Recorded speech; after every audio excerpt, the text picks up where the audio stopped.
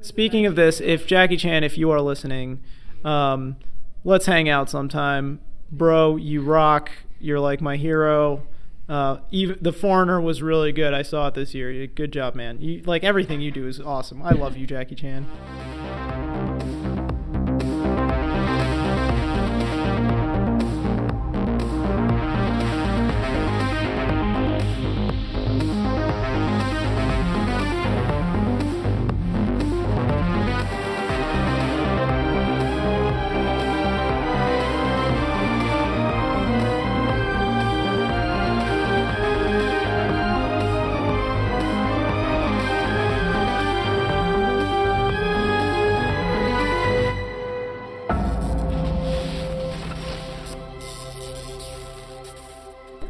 Welcome to Cinema Science, a podcast in which we interview professors, professionals, and graduate students using pop culture references as a talking point. We'll discuss the science behind your favorite movies, games, and TV shows. Each episode will feature a new topic and guest who will answer questions from the public. I'm Heidi, and today I have Anne with me. Hello, hello. Hello. And we have a special guest, Andrew Taby. Hey, what's up? So tell us a little bit about yourself. Well, my name's Andrew Taby. I work in Jason Shepard's lab here at the University of Utah, and we study the cellular and molecular mechanisms of memory in the brain. So where your brain stores information, how does it call upon that information, and how does it keep that information for years, if not decades. Sweet. We're not going to talk about that today. Today we're going to talk about one of your favorite movies. Yes. What movie is that? This is Drunken Master, starring Jackie Chan, 1978 and also 1994. And any other movie dealing with Drunken Master is pretty much, I've seen a lot of them. So for those of us who haven't had the privilege yet of watching Drunken Master, mostly because the YouTube version's in German for some reason online, could you give us just a really quick synopsis? Well, Jackie Chan plays an impetulant young martial artist who is sent to learn and also at the same time be disciplined by his uncle, who is known as Master Sohai, who has a secret style and has never had a student basically go through his training regiment. But, in the context of Jackie Chan being such a poorly behaved young martial artist, it was okay to punish him with training and at the same time teach him this new style, which, are spoilers okay? Yes. Okay. It's well, up to you. He uses it to basically defend his father from being assassinated by a very great martial artist in an epic duel at the end of the movie where he uses everything he's learned from the old drunken master Sohai to then beat this great martial artist back and save the day, basically. So, nice. Yeah, it's a really good movie. I highly recommend it, and all of the related movies also. Any kung fu movie, just watch it. All kung fu movies. All kung fu movies are awesome. So kung fu movies, I guess that leads us to our science topic, which we are going to talk about traumatic brain injury. So I guess since you're the expert, could you just tell us a little bit about what that is, how it occurs? So as you could sort of get from the name, traumatic brain injury occurs from a trauma to the brain. So the brain is generally encased in this thing we have called a skull. It's usually pretty protective, and there are these layers in between the bone of the skull and the actual brain tissue that will help cushion the brain against impacts, but those aren't always 100% effective, especially if you have a very significant force being applied to the head. So that's what a traumatic brain injury is, but the way that it's defined is by sort of diagnostic criteria called this thing called the Glasgow Coma Scale, which scores the severity of general head injuries based on eye, verbal, and motor tests that any neurologist can perform in the clinic. And they have a scale that goes to 15. The lower the scale, the more severe the injury, and a TBI is considered anything below a 15. So you should have some kind of deficit in your eye, verbal, or motor responses to doctors' questions and so forth. So in Drunken Master, Jackie Chan fights this really cool dude, this really cool bald guy. He's not that Heidi's cool. favorite person in the movie. My favorite character. This guy just fights Jackie Chan with his head, and he's just smashing his head up against Jackie Chan's chest, headbutting him, and he looks very great. effective. Yeah, it does. Okay, so for those of you who haven't seen the movie, that guy loses. Spoilers. I would say that, in my opinion, he is one of the more lame fighters. They follow this. It's a very comical scene. This guy uses his head to actually fight, based on this kind of outdated notion that if you subject your body to impacts again and again and again, you sort of harden that part of your body, which may or may not be true if you've seen videos of like Muay Thai fighters in Thailand kicking trees and so forth. But I would not recommend to do that with your head, or frankly any other part of your body. But the head, really don't do it, because as we know from, I guess, NFL stuff like chronic traumatic encephalopathy, and as we'll be talking about, TBI, has a huge range of severity, and I'm sure this fighter that Heidi was referring to may have a very hard head, but I wouldn't rely on him for things that require, let's say, high levels of cognitive aptitude, if you will. Fair So wait, enough. what's the question? Was that a question? Just Heidi. I can't remember. Yeah, I just wanted to talk about him. Yeah. So Jackie Chan wins the fight Jackie Chan's character wins the fight by smacking him on the head with like a hammer a bunch of times. Mm-hmm. And there's a very, very funny looking goose eggs that pop up on this guy's head. But I would imagine if you did get hit with an iron hammer on your head, you would definitely be scoring below a 15. Or even lower on this Glasgow Coma scale for TBI. So, yeah, I wouldn't do that. I wouldn't fight with your head. So in TBIs, is the trauma induced by the impact, or is it the swinging of the head, or a combination of both? Well, you can have, so there's different types of TBIs, right? Mm-hmm. So there are what you call like focal or localized TBI and more general TBI. So TBI can be induced by the brain actually hitting the inside of the brain case, which also can known as skull. I think brain case. Oh, the skull, right? Yeah, skull. Okay. But brain case. I don't know. It is what it is. It's just kind of a whatever. The brain house. The brain house. Brain box. All right. So by an impact of the brain on the inside of the skull, which can be caused by things like whiplash, or any sudden stop, or change in acceleration, you could get the brain colliding with the inside of the skull, and that would be a more generalized area of impact. Mm-hmm. So you can have global TBI, so something like whiplash, or maybe even a shock wave from an explosion. I mean, that's happening actually a lot with returning veterans. So those are more general. They affect many brain areas. Or you can have focal, either penetrating or non-penetrating TBIs that would severely affect one specific area of the brain, but be less generalizable. But either way, the effects of TBI really depend on the severity and the location of the injury. Mm-hmm. So could you just tell us a little bit more about how we study TBI, how we get to learn more about the effects of the traumatic brain injury? So what they usually do in the lab is they will try to induce some kind of impact on the brain, so they can use an actual physical impact, or another lab actually that is here at the University of Utah actually fires a .22 rifle right next to a mouse's head. They use blanks, all right, and they're not shooting the mouse. They're just using the shock wave from the the blast to cause a more generalized TBI.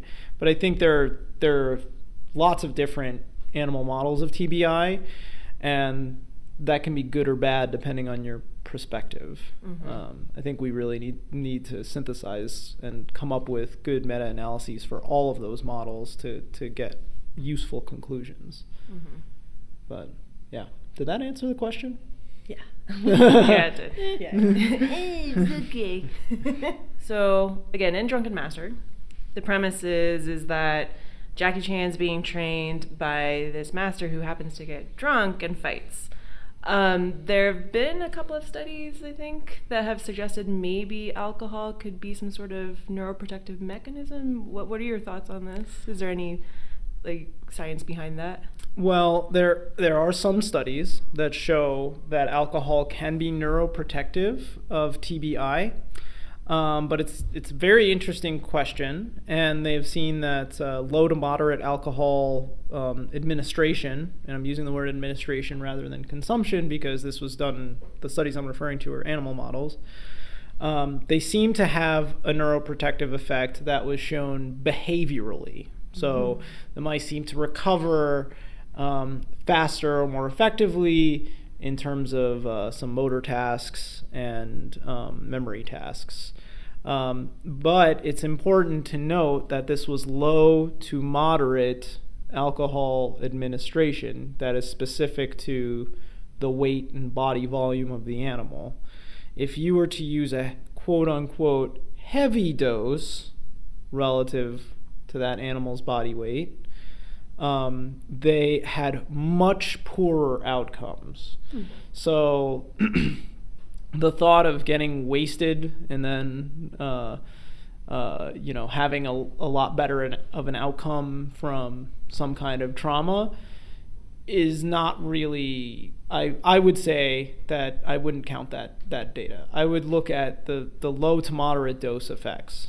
Okay. So you're saying low to moderate alcohol may be neuroprotective, but what are you protecting against? What happens to TBI, for example, like life expectancy?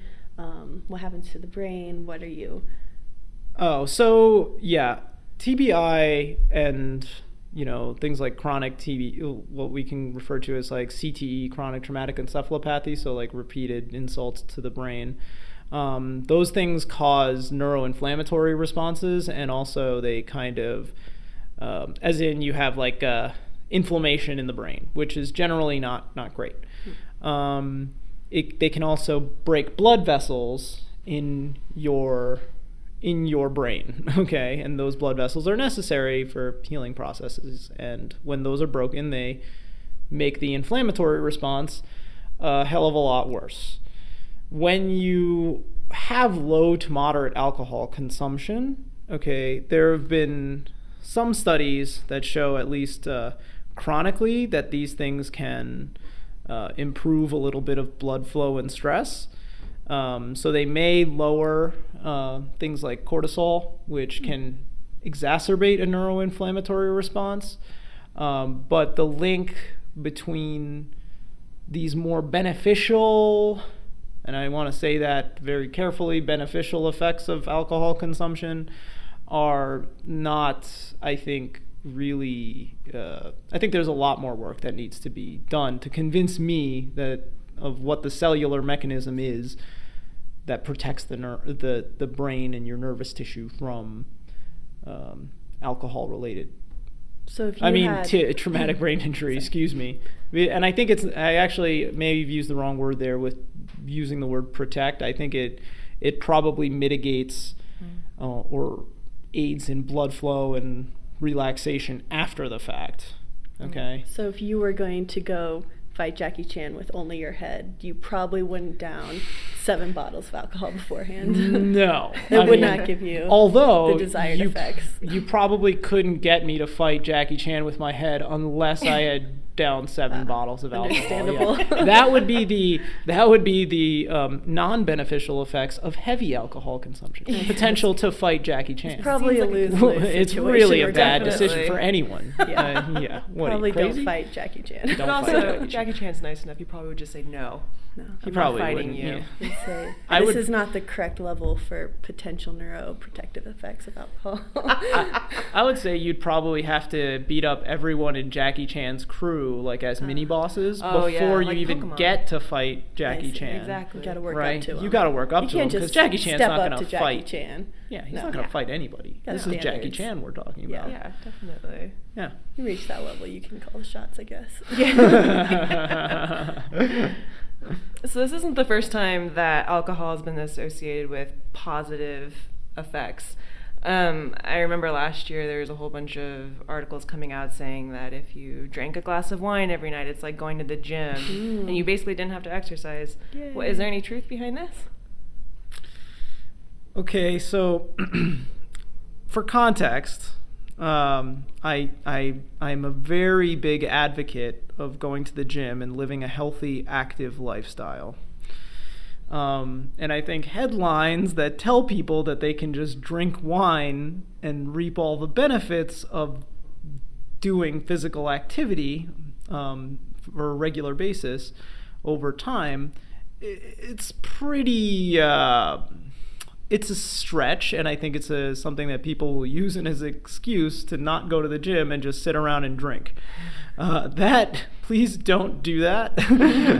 So a lot of these things are based on a 2012 study that looked at rats who had a specific component of red wine called resveratrol added to their diet.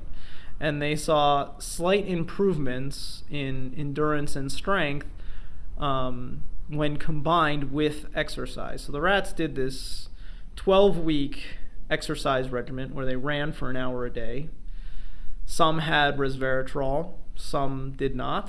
And so none of them were actually given wine itself. There was no wine at all Okay. in this study.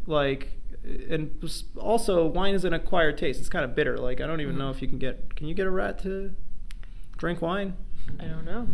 Either way, they found that a component of wine helped improve the improvements from exercise.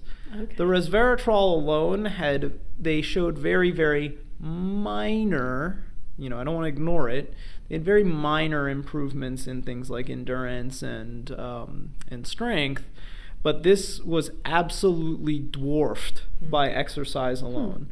So no, you can't just drink wine, you lazy prick. And to bring it back to the movie, Yeah. Jackie Chan didn't get as good at fighting by drinking. No. It was probably from the exercise. He was trained by a well-known and well-respected and feared master of Kung Fu. And he was trained, according to the movie, over the course of a year. Okay, he did a lot of exercise and practiced a lot of forms and then became good at Kung Fu the way you become good at Kung Fu, which is by practice, I see. not by getting drunk every day.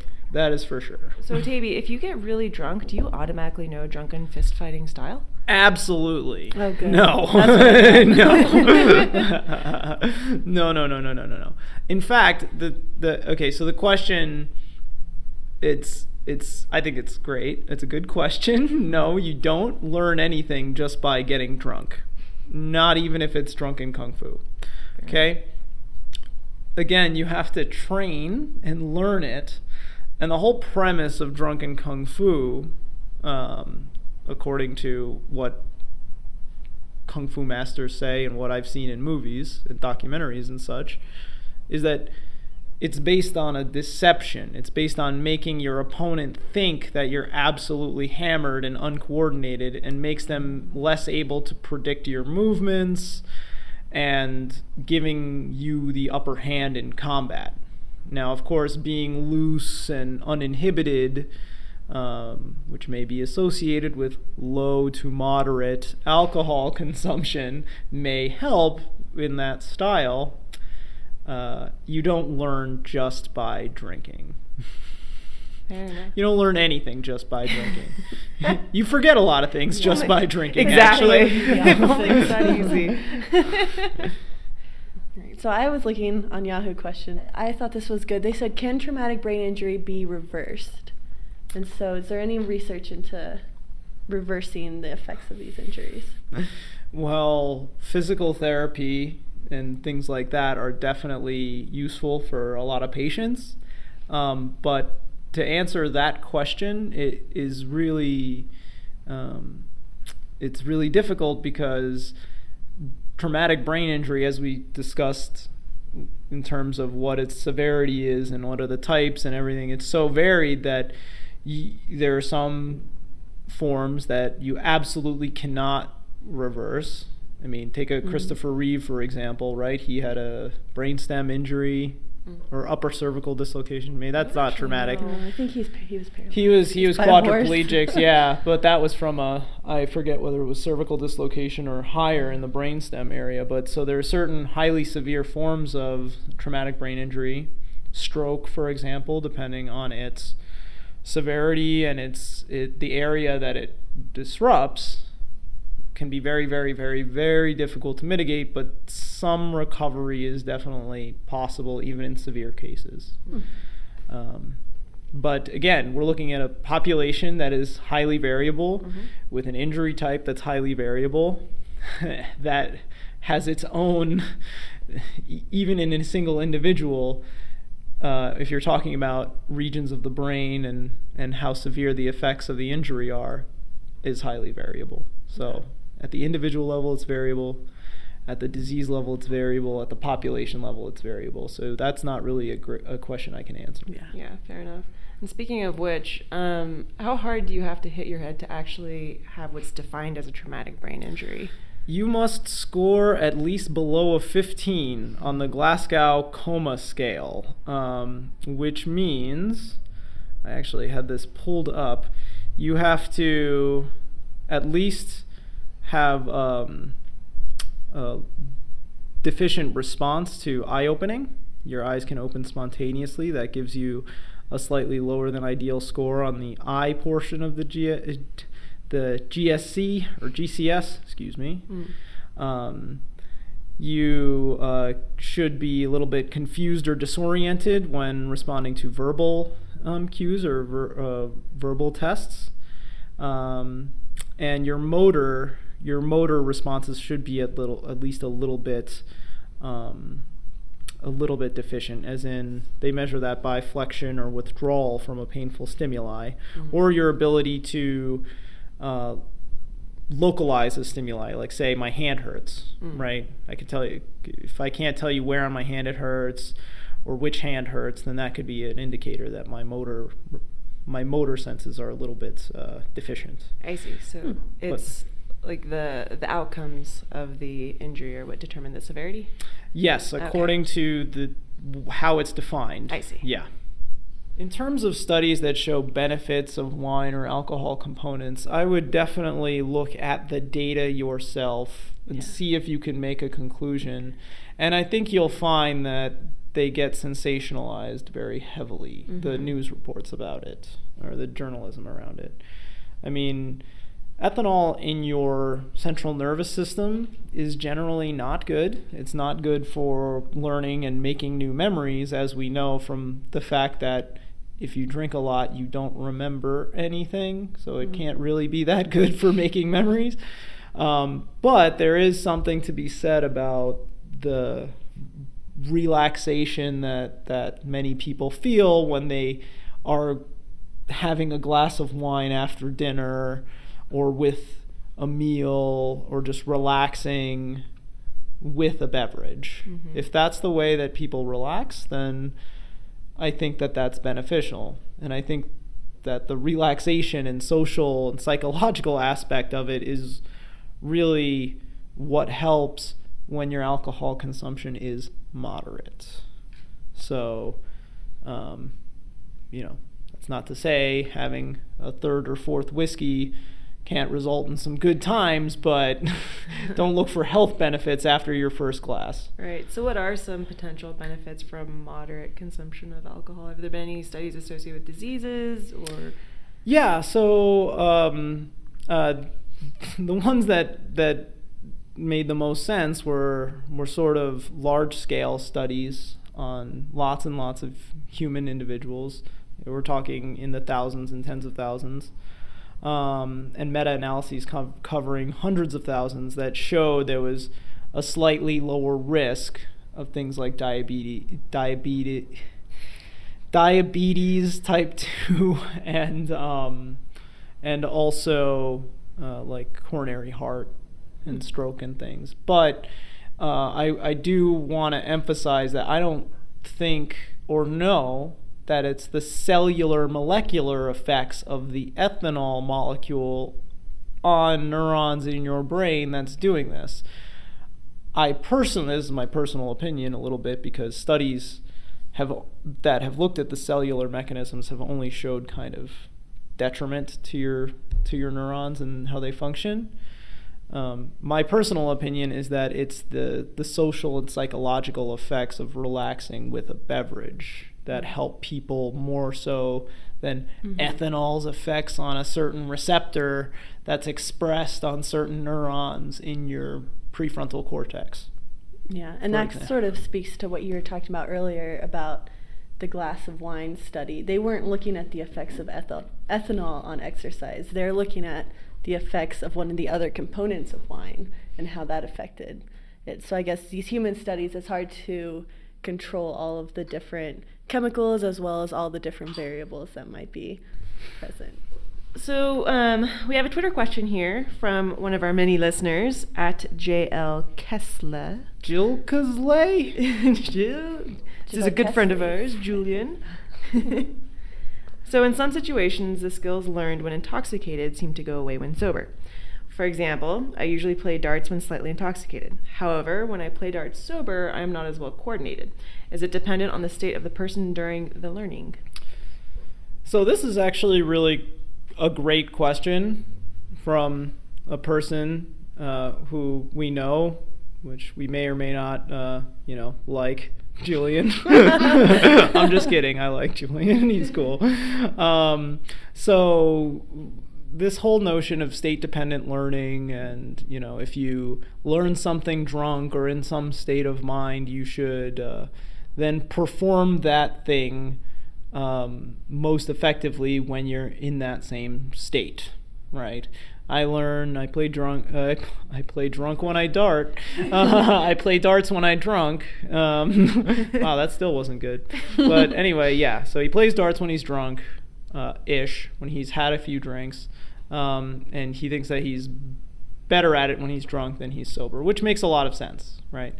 This is a great question, but it's also very difficult to answer because most memory studies in rodents or other animal models are all done in the context of state-dependent learning. So we associate some event or some action with a context, and then we test the rat's ability or whatever animal's ability to remember what they need to remember in that same context.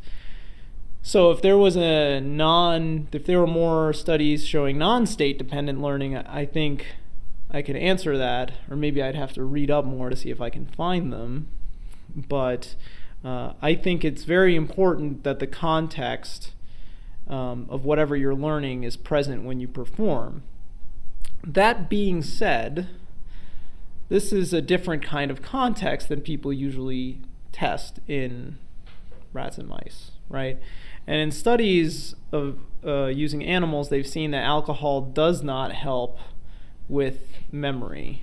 And even, like, we can talk about my favorite thing about the brain and its function in this, in that the way your brain learns things, we think, is tied to a phenomenon called synaptic plasticity. So it's basically changes in the strength of connections between different brain regions and brain cells, and data has shown that alcohol only seems to disrupt the ability of cells to facilitate or perform that plasticity. And it's known that drugs that disrupt plasticity also normally disrupt memory. That being said, I'm sure there are dose effects to this. As in heavy drinking, we all know causes some anterograde amnesia, right? So you can get quote unquote blackout drunk, and clearly whatever you learned when you were blackout drunk, you didn't learn because you don't remember it. Right, Okay. Although I don't recall anybody trying to do a study on humans where you get humans blackout drunk and then teach them a motor task and then ask them to perform it when they're sober. I've never seen that study. For the grad student who would have to do that. Yeah, like all right, for a week we're getting blackout wasted every night, and you're gonna do something, teach them to play the piano or whatever. But yeah, there's no. I'm sure there are dosing effects. Stress and cortisol are definitely not good for learning. So if you're in a context where you're having a nice, relaxing time, you're in a bar, having a beer or two and playing darts, sometimes for hours on end, I'm sure that plays into how you remember and perform the activity later on. So if you're in a more stressful environment where there is no beer and it's well lit and you can see, everybody sees how ugly you are, and you're stressed out about that, for example. Stop describing me. Stop describing me. Yeah. So I'm just saying, like in a dimly lit, relaxing bar type environment, that might be a great context to learn a lot of different things. And if you have a beer and you're relaxed, then sure.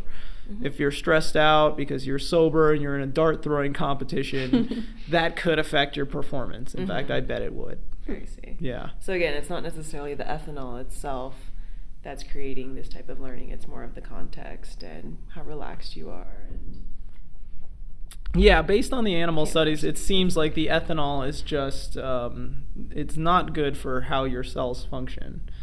But, when you're studying synaptic plasticity,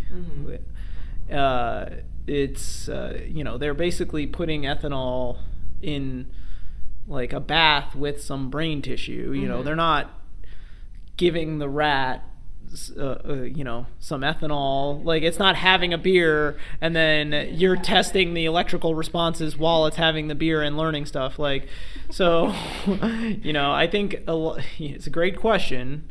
I think more work needs to be done to understand this phenomenon, but my gut tells me that it's more of the global effects of being relaxed and chilled out and having a beer while you learn or discuss something. So, if you had to fight Jackie Chan at something, what skill would it be? I'd fight Jackie Chan at a PCR competition. There you go. Yeah. I would definitely. He's so swift with his wrists. Oh shit, he's got the powerful wrists, Gosh, those right? pipetting, Because Artful Han. I bet he doesn't think to put his enzymes on ice and stuff, though. That's true. Probably not. Yeah, so I think our I've got him. results. But a lot of the PCR enzymes now are hot start, so he may get away with it. Oh damn, that's right. Heidi, if you had to challenge our new best friend, apparently Jackie Chan, to some. He's only my best friend. Oh, I'm only sorry. mine. Yeah. I'm sorry. So he can't be your friend. You could too. challenge him to a best friend contest. Jackie Chan, if you were listening. Okay, between the three of us, who'd be the best friend of Jackie Chan? Who can be nicest? Who'd be the best? Here's kiss ass. So Heidi, what would your competition be? Oh man, this is so hard.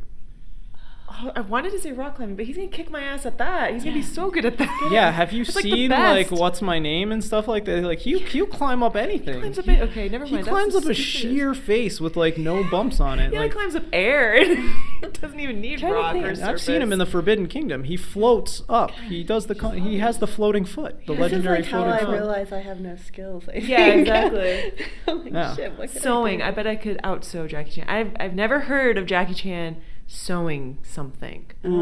So Ooh. I think I could be a better seamstress, I guess, than Jackie Chan. You would challenge him to a sewing. Although I don't know sew-off. what would that competition be? Like try to make it's Project Runway style. Tim Gunn. Yeah. Make it work, Jackie Chan. Whoever makes the warmest sweater. Yes. But Tavy has to test it out, and I know you're just gonna choose Jackie Chan. Yeah, he's a biased judge. Yeah. Yeah, Jackie Chan just hugs you. That's his warm sweater that he made. Just smiles. And Tavy feels all warm inside. Yeah, he doesn't even have to sew. He doesn't. It's fine. Damn it. It's fine. You still lose. I do. Jackie Chan, if you are listening, give me a hug. That's great. Oh, Jackie Chan. What about you, Anne? What would you challenge Jackie Chan to? Oh, I'm really good at rapping Hamilton. Oh, shit, there you go. No, I don't want to. Jackie Chan does sing, though. Damn it, He's yeah. a really He good does, singer. Yeah, but rapping. Rap is different, I guess. I Yeah. got really into the PCR. Jackie Chan raps. I knew. Oh, of course he does. What he lab does skill can God, I? what an amazing person. Oh, he's all right. Okay. If I had to challenge Jackie Chan in something, and I guess being his best friend's already taken by Andrew Tavy. Yep, that's me. I'd maybe try like a volleyball game or something. Because I don't know how. He would destroy. He would probably beat me. But I got nothing else because as I was just looking for skills, it seems like he has every skill imaginable. Yeah, so he's kind of. It's just got to be maybe sucking up to Jackie Chan because he seems like he's probably also really humble, so I could beat him at that. Yeah. Yeah, it seems like it's bound to fail regardless, so Sorry. just play some volleyball and see what happens. Yeah. I was about to say you could have fun, but he'd probably defeat you at having fun, He too. would definitely he would have a defeat you good at attitude having- the whole yeah. time, and Yeah. then And he could do like parkour. I'm pretty sure he invented parkour. I'm pretty sure that parkour started because of people seeing how he did his early movies and the fun way that he coordinated chase scenes and things like jumping through small using like things like whatever's in the environment, why go down the stairs when I can jump through the railing instead, you know? I can do this. Inspirational figure too. Oh God. Yeah. What an amazing person. Well, thank you for listening to this episode of Cinema Science, and thank you, Andrew Tavy, for joining us this episode. Please feel free to visit our lab's website. That is the shepherdlab.org, and that's SHEPHERD lab. If you were to just search for Shepherd Lab on Google, it will come up, but only after a series of images of Shepherd Lab mixes, which are great. Also worth checking out. Very worth checking out. If you'd like to learn more about our guests' research or the topics that were covered in today's episode, check out our website at cinemasciencepodcast.com. You can find us collectively on Twitter at CinemaSciCast, and you can find Heidi at PandaBumHa. Anne doesn't have a Twitter, but her dog Hubble sure does. You can find him at Hubble Gibson. Our intro and outro music was composed by Kagan Breitenbach. You can find more information about him at our website, but also check out his personal website at kaganbreitenbach.com. The first season of Cinema Science was graciously funded by the University of Utah's Neuroscience Initiative. Thank you for tuning in to today's episode. Bye!